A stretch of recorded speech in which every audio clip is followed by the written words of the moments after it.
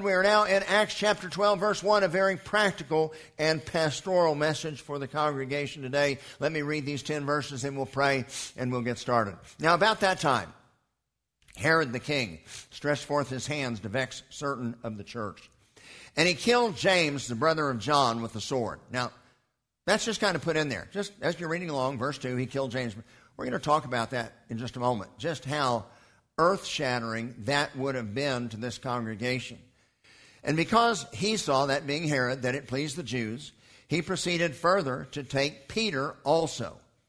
That just happened to be the spring feast of Passover, or the 7-day feast of unleavened bread, where Passover falls within that 7-day period. And when he had apprehended Peter, he put him in prison and delivered him to 4 quaternions of soldiers to keep him, intending after Passover to bring him forth to the people. Peter, therefore, was kept in prison, but prayer was made without ceasing of the church unto God for Peter. And when Herod would have brought him forth, the same night Peter was sleeping between 2 soldiers, bound with 2 chains, and the keepers before the door kept the prison. And behold, the angel of the Lord came upon him, and a light shined in the prison, and he smote Peter on the side. And he raised him up, saying, Arise up quickly. And his chains fell off his hands. And the angel said unto him, Gird thyself, and bind on thy sandals. So he did. And he saith unto him, Cast thy garment about thee, and follow me. And he went out and followed him, and wist not that it was true which was done by the angel. But Peter wasn't sure whether he was dreaming, or this was actually happening. And when they were past the first and second ward, and they came out the iron gate that leadeth into the city itself, with open on its own accord, then they went out and passed on through one street, and forthwith the angel departed from him. May the Lord add his blessing to the reading of the Word of God. The title of today's very practical and pastoral message is Prayer That Works. Let's pray. Father, we ask for your blessings now upon this study. Lord, I pray that you'd strengthen my throat, give me clear voice, that I'm able to be articulate. And Lord, may the choice of words and the choice of verbiage be clear to our people. Open our hearts to receive what is scripturally true. Forgive us for the times we fail you.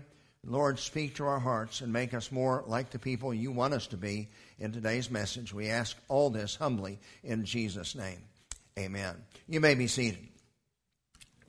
Well, it's approximately 8 years after the resurrection. The economy was in recession, and there was a famine in the land. Money was tight, jobs were hard to come by.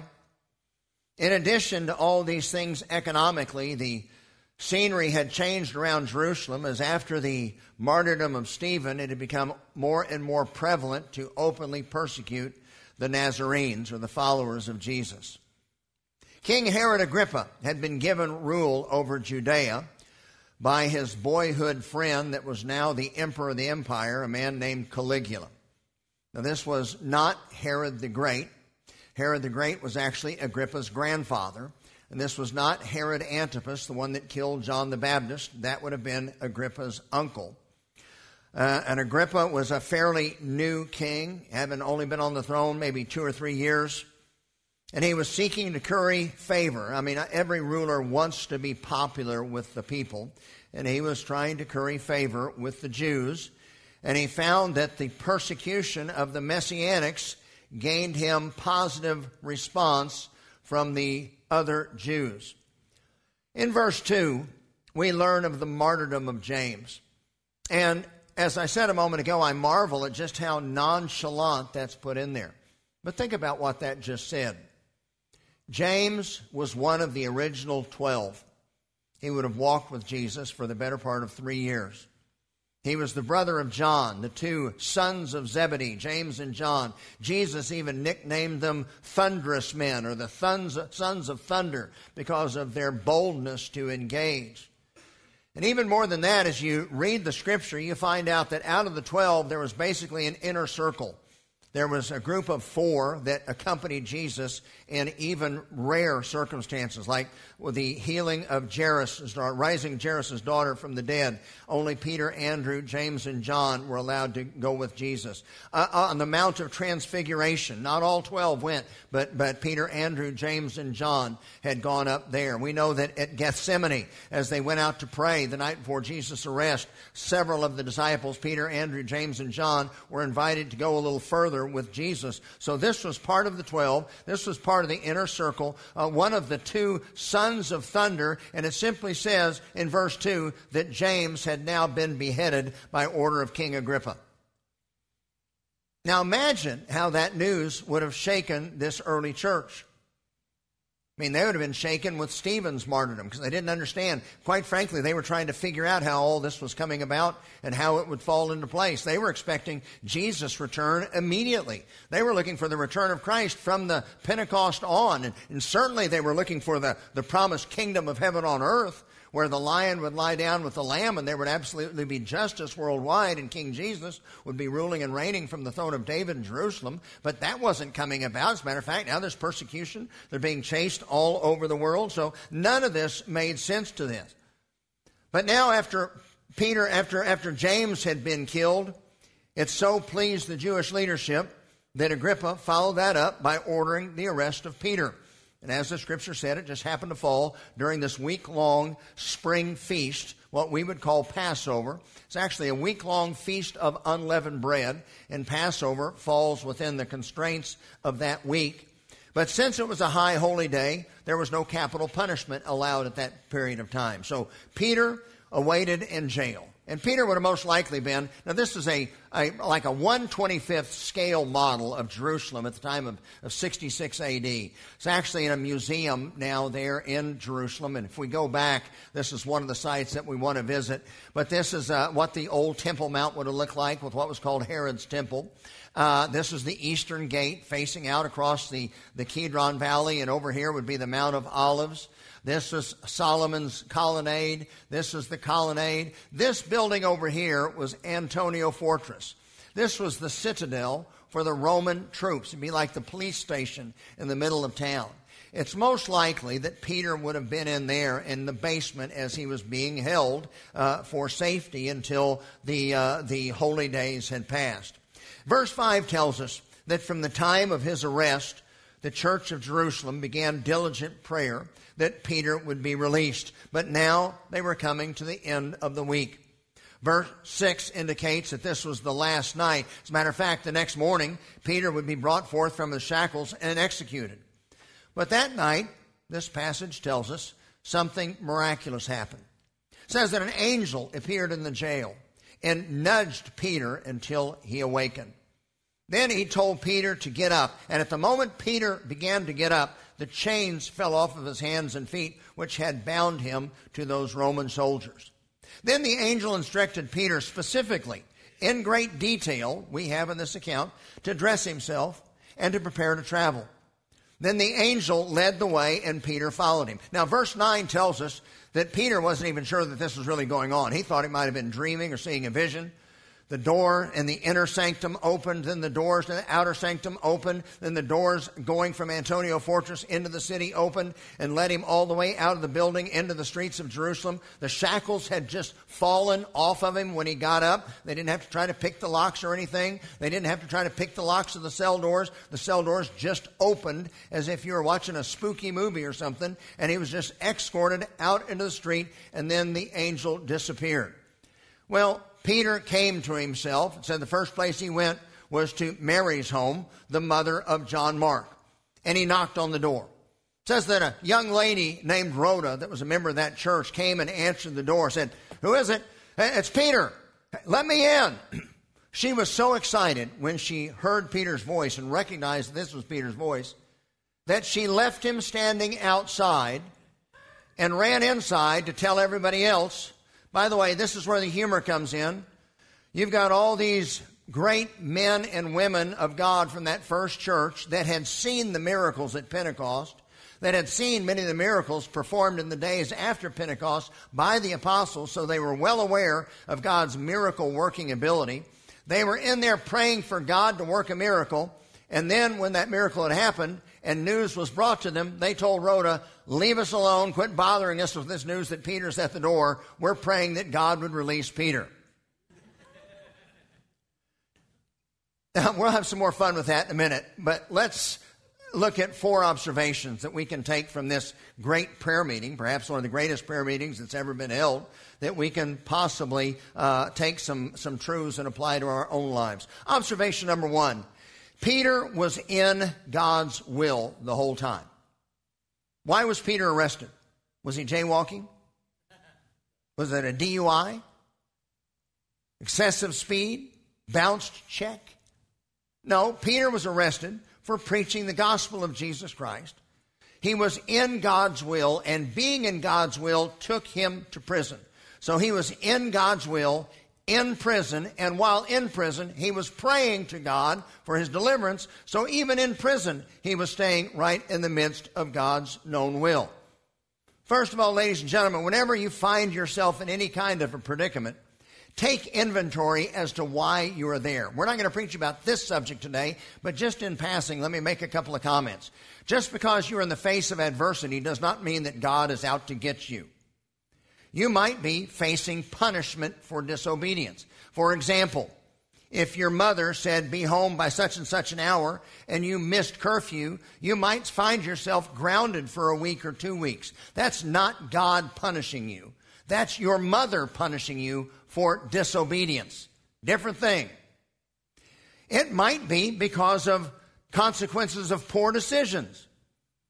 If you had $100 in your wallet and you went out and bought $100 worth of lottery tickets, and then that night you had no money to eat nor money to put gas in your car, and you cry out, God, you're not being fair. Why are you punishing me?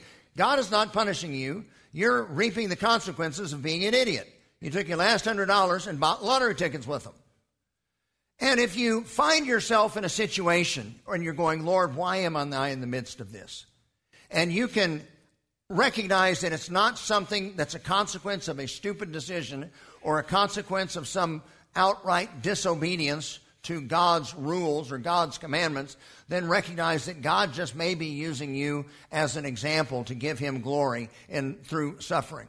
That's what James said in James chapter 1. When you find yourself in a predicament, you consider why you're there, and then if you recognize, I haven't done this by anything that my own account, then we are to count it all joy. Why is that? Because it's a far greater testimony to be able to say, give glory to God when times are difficult, than it is to be able to give glory to God when times are good. I mean, a dog will wag his tail if you pat him on the head. But if someone, like in Peter's situation, can glorify God even though he has been unjustly arrested for doing nothing more than preaching the gospel, then you got to recognize that God is using this as an opportunity to bring glory to his name. And recognize that staying in God's will is not always mysterious. Now, sometimes when you look for God's perfect will, you go, well, it can be sometimes puzzling. But the vast majority of God's will is very clear for us to know. As a matter of fact, God's will literally means God's design or God's intention or God's good pleasure. And we've been given a whole book of God's will. It's got 66 different books within it, and it's called the Holy Bible. For example, it's God's will that you be saved. Peter said, God is not slack concerning his promises, as some men count slackness, but is long-suffering with people, not willing that any should perish, but that all should come to repentance through Christ Jesus. So that's clearly part of God's will. It's God's will that we remain sexually pure. 1 Thessalonians 4:3 said, this is the will of God, your sanctification, that you should abstain from fornication. It's God's will that we serve him. Present your bodies as living sacrifices. It's God's will that children obey their parents in the Lord, for this is right. It's God's will that husbands love their wives as Christ loved the church and gave himself for it in the Lord. It's God's will that wives submit to their own husbands in the Lord. It's God's will that parents discipline their children in love. It's God's will for you to only date other Christians, because you're not supposed to marry a non-Christian, because it's very difficult for two people to pull together when they're operating out of different playbooks. And it's also God's will that you work. Paul said that if a man doesn't work, then neither should he eat. Says that if a man doesn't provide for his own home, he's worse than a heathen and a publican. So there's a lot in Scripture that clearly spells out what God's will is. So it's easy for us to find out the vast majority of things we should be doing or not be doing. So when you find yourself in a situation, first thing, analyze it and see, am I here because I am out of God's will? Number two, they did all they could do, which at the time was they prayed. Verse 5 says, prayer was made without ceasing of the church of God for him. Now, there's a number of examples of prayer or lessons on prayer, and trust me, I've not mastered it. But there are some truths that we see in Scripture. One is found in Luke 11, where Jesus gives this particular example of a man that had unexpected guests show up in the middle of the night. Being a good host, he wanted to be hospitable, but he didn't have any food in the cupboards. So he went next door and knocked on his neighbor's door, was wanting to ask him for 3 loaves of bread so he could feed his guests. His neighbor cried out, hey, it's the middle of the night, go away, leave me alone. And he kept knocking and kept on knocking and kept on knocking until the neighbor finally got out of bed and gave him the answer to his prayer or his request. What is that an illustration of? That's a lesson to us that we should be relentless in our prayer. Be specific about what you're praying for, and then pray and pray and pray and pray. Don't just check the box one, say that's done, I can move on. We see another almost parallel illustration given in Luke chapter 18, where a widow who didn't have a man to represent her in court, so she was going to the judge trying to seek justice with some mistreatment that she had experienced. And the judge, the Bible says, was a corrupt man, didn't fear God, and was just there for his own purposes. But even this judge, this woman, would not go away, made request after request after request, until even this unjust judge responded to her request and answered prayer. So again, the point is, be specific in your prayer, be relentless in your prayer. These disciples had a serious problem that they could not handle, so they did all that they could do. They diligently, specifically, and unceasingly besieged God's throne in prayer. Observation number 3. They were submissive to God's verdict. The church had complete faith in God's power and complete faith in the power of prayer and his ability to answer prayer. Otherwise, they wouldn't have been praying if they didn't think that it served a purpose. But they laid their petition out at Jesus' feet, and not a one of them knew what the answer would be. Don't you imagine that they had been praying for James as well?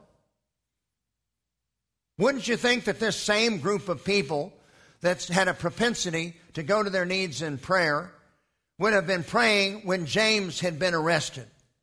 Yet, for some reason, as we pass through here, we simply see this one verse. James had been beheaded, and now Peter was arrested. We know that Peter's going to be released here.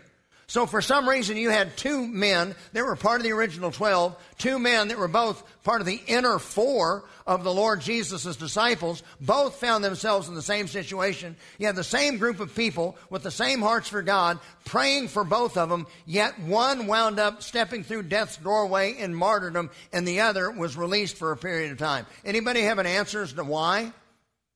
I don't really, other than apparently James' work on earth was done. God has called us all to do certain things. And what God calls us to do, he equips us with the ability to do whether we think so or not. And when our time on earth is done, then the Lord will take us home.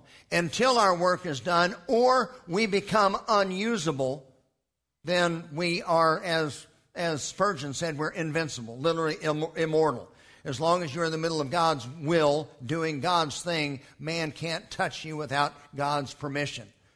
I have no doubt that they were stunned when James was arrested and James was executed. But now here they were praying for Peter, and they were aware that God had the ability to answer the prayer in the way they had hoped. But they were also ready to submit to God's will in case the outcome was the same as what happened with James. Let me give you another example. This time we look to the Old Testament. We see three men named Shadrach, Meshach, and Abednego. They were walking right in the middle of God's will. As a matter of fact, it was because of their obedience and their stand for God that they found themselves facing the penalty of death. Let me ask you, did they lack faith? Not at all. But notice how they made their request to Nebuchadnezzar when he gave them a second chance to recant. Daniel 3 verse 16 says this, Nebuchadnezzar, even though you're the emperor, even though you're the king of kings right now on planet Earth, we will not take care in how we answer you regarding this matter. If God wills it, the God whom we serve is able to deliver us from the burning fiery furnace, and he will deliver us out of thine hand, O king. But even if he doesn't, be it known unto thee, O king, that God is still God. His will be done, and we will not serve thy gods, nor worship the golden image which thou hast set up. Now let me ask you, do you think Shadrach, Meshach, and Abednego wanted to live? I do. I think they had within them the same thing that we all have. We all have a survival instinct. That's why you pull your hand away from a hot stove, or your heart rate accelerates when you step into traffic and almost get hit by a car, because we have this survival instinct that God put within us. Do you think that Shadrach, Meshach, and Abednego hoped that God was going to spare them?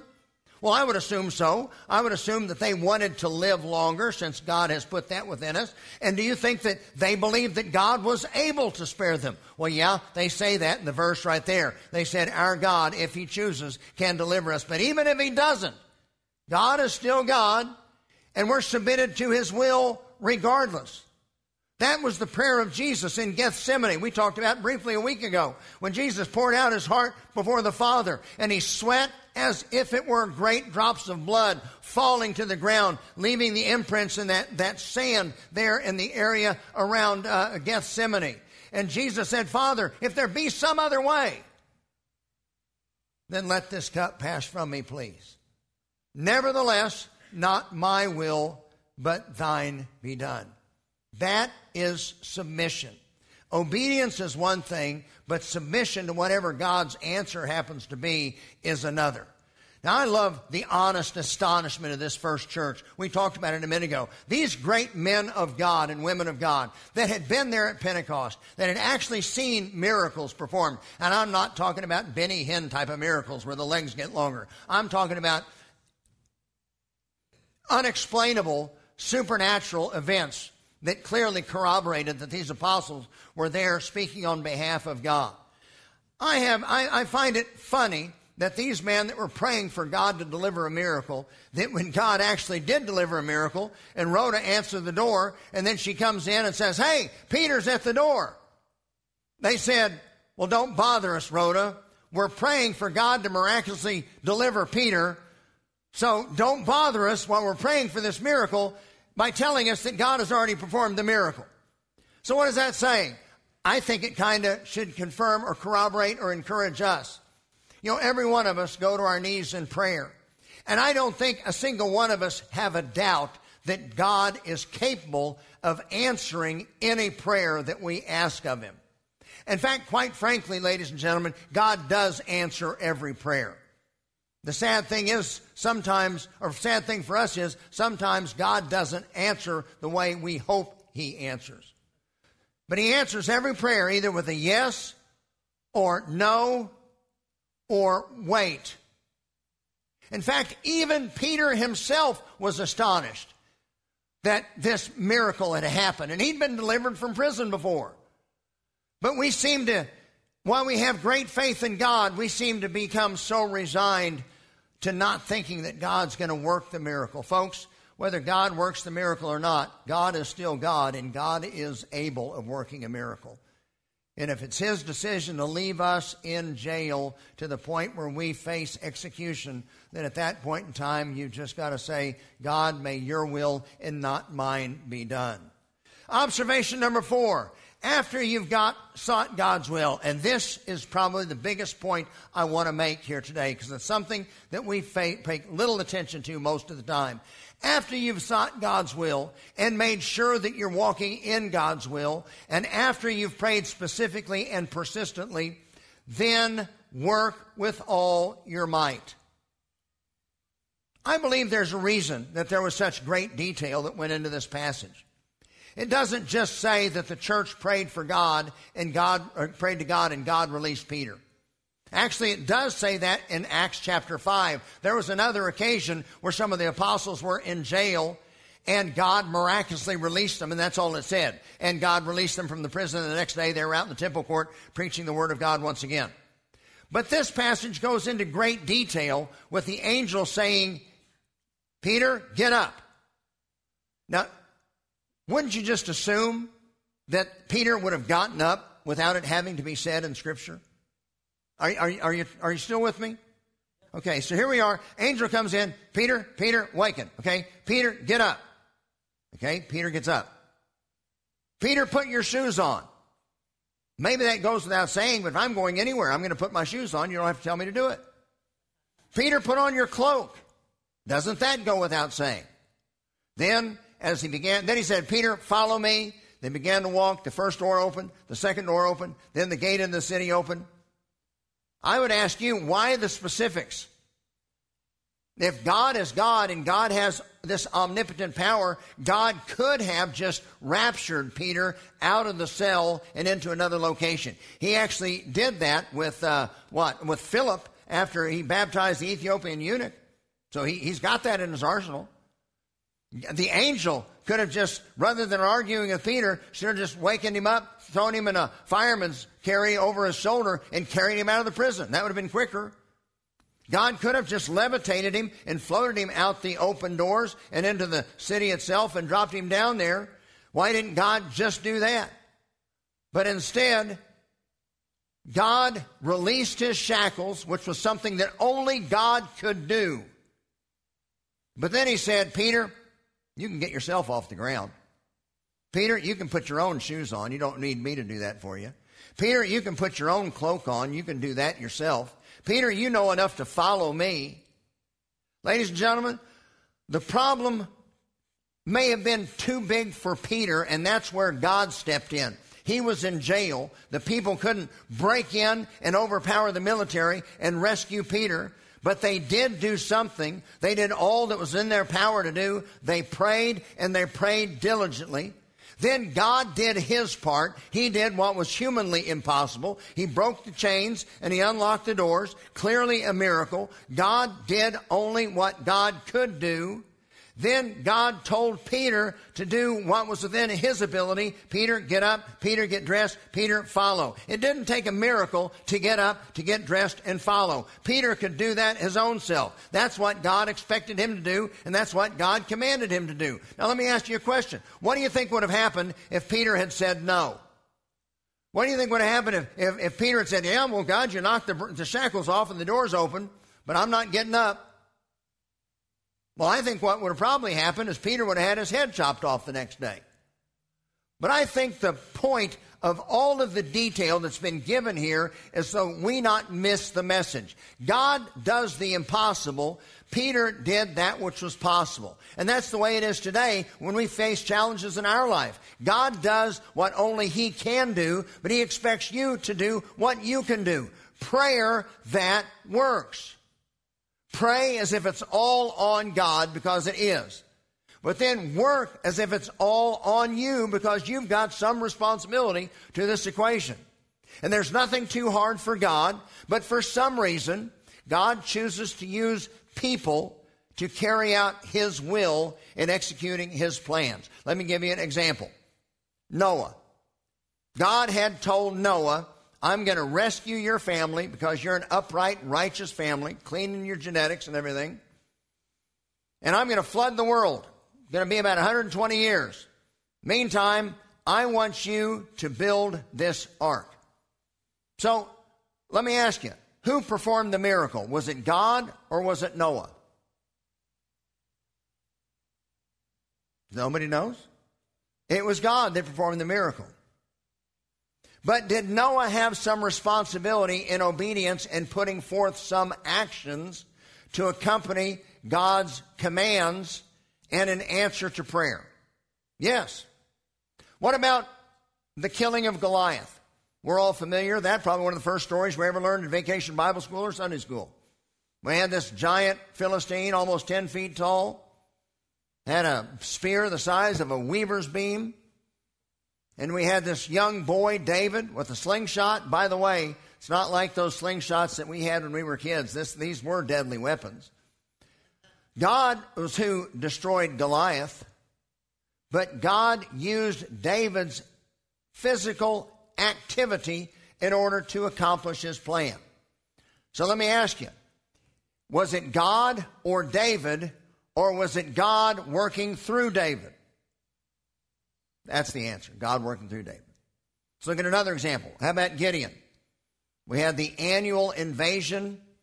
Obviously, Joe Biden was in charge of guarding the border of Israel. 135,000 Midianites coming in, going to like locusts on their fields. God called this man from a small tribe in Israel and called Gideon to 300 men to go out with pitchers and torches to defeat this band of invading Midianites. Now, God did the miracle because logically, in fact, they didn't even kill a Midianite. They just broke the pitchers, had their lights, blew their trumpets, and the Midianites killed each other in all the confusion.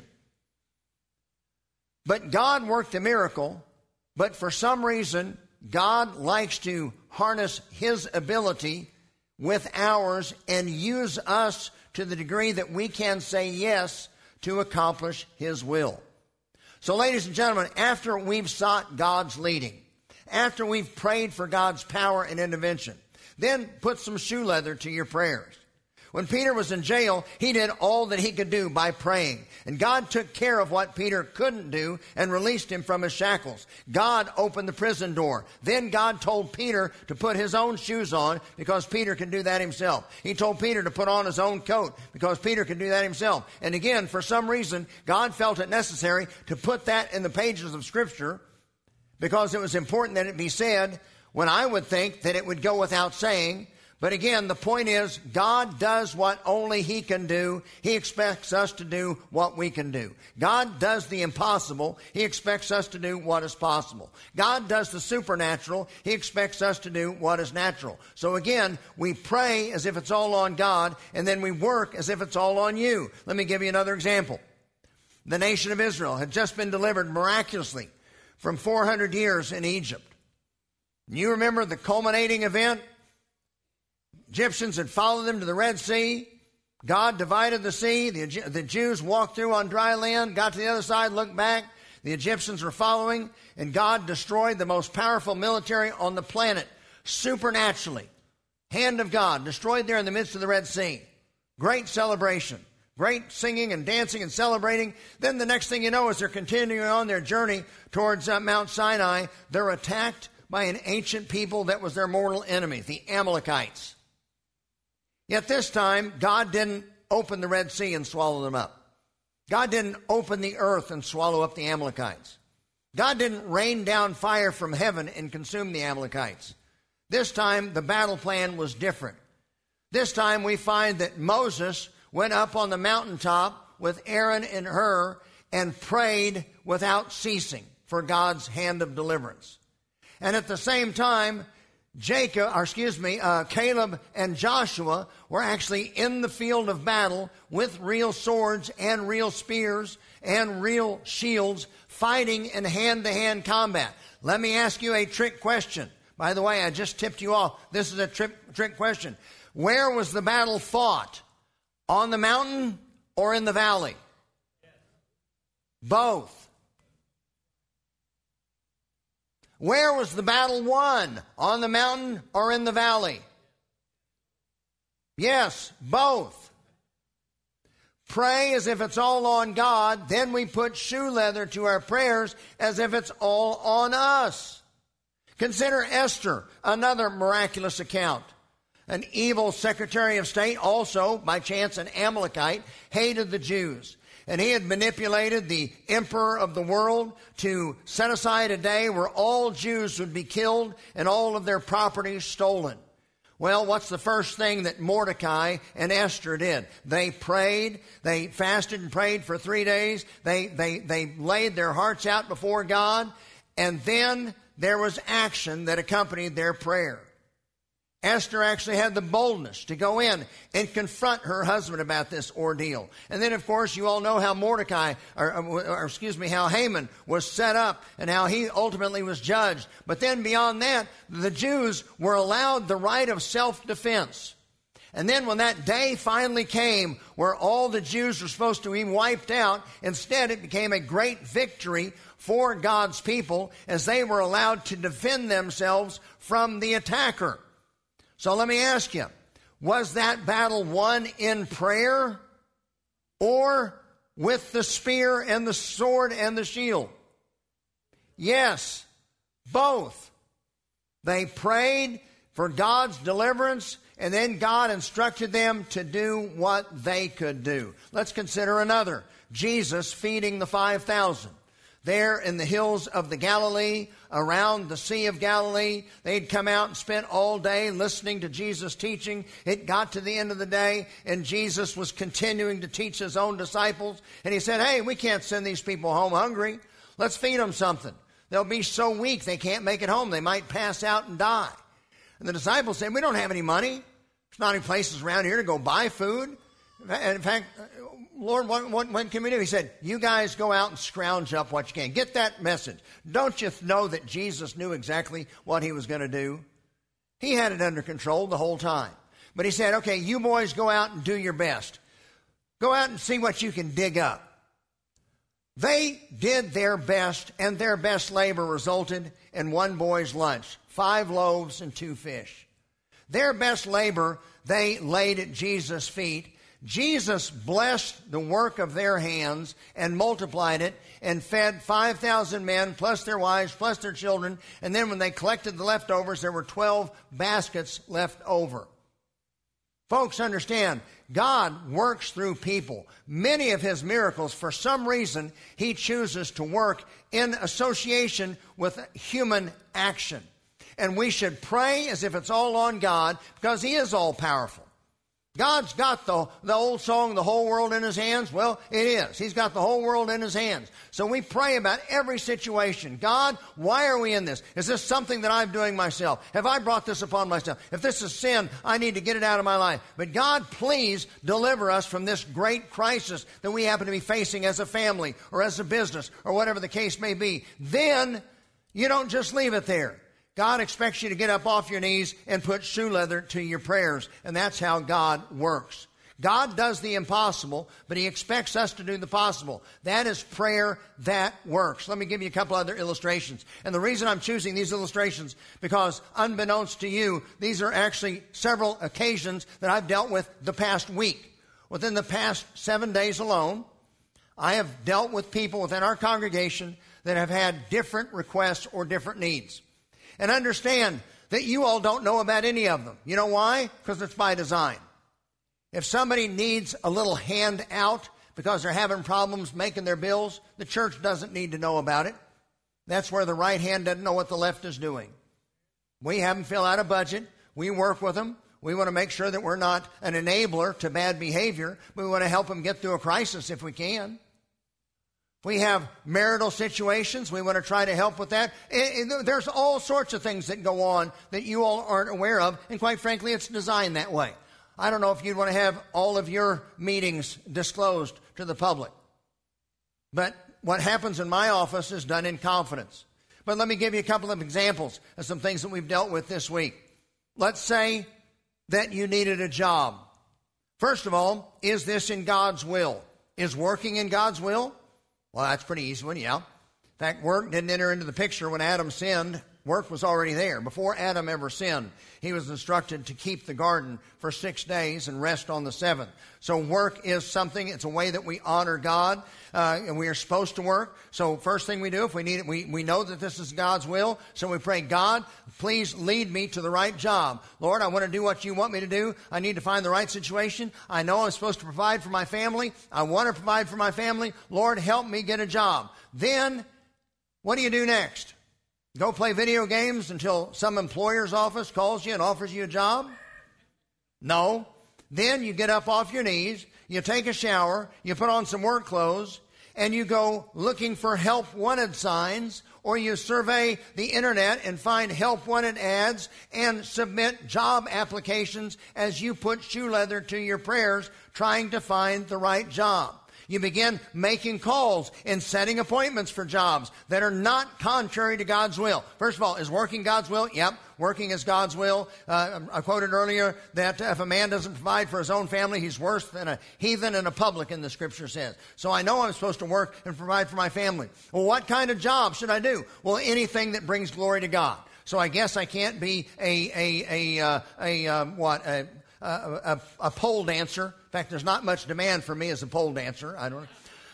I can't be a bartender. I can't be a drug dealer, because none of those would not qualify as something that glorifies God. So anything in the line of work where I can provide for my family that glorifies God is something within the realm of acceptability. Then I start knocking on doors or making phone calls and trying to set out appointments. Here's why I bring this up. Literally had a person that we dealt with a family last month and helped a little bit through Christmas. Came back and we were helping them just a little bit more. Happened to ask the question, have you been out applying for jobs? Yes. Great. How many? One. Folks, if you don't have a job, then understand you do have a 40-hour-a-week job. And that 40-hour-a-week job is looking for a job. You're going to spend 8 hours a day trying to find a job. And when you get a job, you go do that job and start paying your bills and taking care of your family. And hopefully your performance is good enough where you get a promotion in the business, or perhaps you find a better job and then you do that job until you find a better job, or perhaps save up enough money and start your own business. But we pray as if it's all on God. Then we get up off our knees and do all that we can do and that we're supposed to do. That's within our realm of responsibility and doing. God does what He can do, but He expects us to do what we can do. Let me give you a question. Let me give you another one. How many of you would like to have a perfect home? We've got a lot of young people that need some mentoring, and it's so sad, but that's where we are. And we're making some adjustments to work on that. But you know what? You pray, God, please heal my home. Amen. Then you get up off your knees and you start treating your wife like garbage. You neglect your kids. You don't spend time with them. You're always out hanging out with the boys or going to the golf course or something else. When you say, God, please heal my home, then husbands, what I would recommend you do, the first thing is immediately start courting your wife again. Treat your wife today with the same love and respect and honor that you did back when you were dating. Cindy and I have been married for 35 years. Every time we're together, every day we're together, I'm always trying to earn the next date. And the type of energy and effort you put into during the dating process to try to con this person into marrying you, and then the day after you get married, you stop trying, is a sin against God. And that's on you. That's not God's fault. So yeah, you pray, Lord, I want you to heal my home. Then you work hard to be the husband that God wants you to be. You work hard to be the wife that God expects you to be. You take care of your kids by spending time with them. And Edmund especially. We are a culture that believes we can just buy our children affection with gifts and shiny objects. Your kids don't need that. They need you, Dad. They need to learn to work from you. They need to learn how to live the life of a godly man from walking with you and watching you. And folks, you won't lecture your children into heaven, I can assure you, but you can lead them into heaven by showing the reality of what it means to be God's man or God's woman. And if you get nothing else but that from today's message, then it was worth you coming. You have a hard time making ends meet, so you pray. God, don't have enough money to survive. Please help. Then what do? You go inside, turn on 300 channels of cable with your Cinemax and HBO, and after you've surfed the channel for a couple of hours, you get bored, so you pick up your iPhone and you start surfing through Amazon because shopping always puts you in a better mood. Then you drive to 7-Eleven, buy a pack of cigarettes when nobody else from the church is around for $10 a pack. You stop by Starbucks on the way home to buy an $8 latte. You go home, grab the mail out of the mailbox, you realize that the mortgage is due and you don't have the money to pay it. And then you say, God, why are you doing this to me? God's not doing that to you. Pray as if it's all on God, whatever you're dealing with. But then you do what you can do. You do the work. You put in the work as if it's all on you. Because God will do the miracle. God will handle things that we can't. God is very capable of handling things which are impossible to us, but He expects us to pick up our coats, to get dressed, to put our shoes on, and to follow Him. That is the secret of this thing that's called life. You pray about everything. You make sure that you're walking in God's will, seeking God's will, making sure that whatever trouble you're facing is not because of your own stupidity or outright disobedience. Then after praying, or I should say, while you're praying, you work with all your might. That is how you learn to live a life that glorifies God. By the way, this scenario goes all the way back to here. This is the original impossible thing that we couldn't do. The Bible tells us that God created man different. We were created in His image and likeness. We have the ability to love Him by obedience. We could choose to worship Him. We could fellowship with Him. We don't just operate out of habit like a dog is trained. But God didn't force Himself on man. Matter of fact, even the first man, Adam, was given a choice. Said, Adam, there's one tree you can't eat of. The day that you disobey me, now you know that which is good, but the day that you disobey me, you'll know evil as well. In fact, Adam, the day that you eat of this tree, you will surely die. Well, we know the story. Anybody that's been to VBS or Sunday school, we know that Adam did disobey. By the way, we would have all done the same thing, as much as I'd like to think we wouldn't have. Half the time I think about how I want to punch Adam in the face the first time I see him, but the reality is every one of us would have been just as guilty if we were in the same predicament. But Adam didn't die physically that day. Adam lived another 930 years. So was God wrong? No. Adam died that day. Adam died spiritually. Isaiah tells us that our sins and trespasses separate us from our holy God. And if you die in a condition where you are separated from our holy God, then you will spend eternity separated from God in a place that was not created for us. Matthew 25:41 says that hell was created for the devil and his angels. If you go there, it will be because you are an intruder. It wasn't designed for you. But if you die in your sins, that is the only outcome, to spend eternity separated from God. Because of that, our Creator stepped into creation as man. And because He was God, who as man could give His life, and as God, the Creator of all, had the righteous account that could atone for all of His creation, Jesus willingly paid the penalty for sin. The wages of sin is death. Jesus didn't owe that. Jesus had committed no sin. But Jesus became sin for us, that we might become the righteousness of God in Him. And Jesus died on our behalf. 3 days and 3 nights, what was customary. The Jews believed that the soul, in fact, that's why you see this up here. That's called a soul vent. The Jews, in their culture, believed that the soul hung around for 3 days and 3 nights before it finally departed to the afterlife. So 3 days and 3 nights, it was certain that Jesus was dead without question.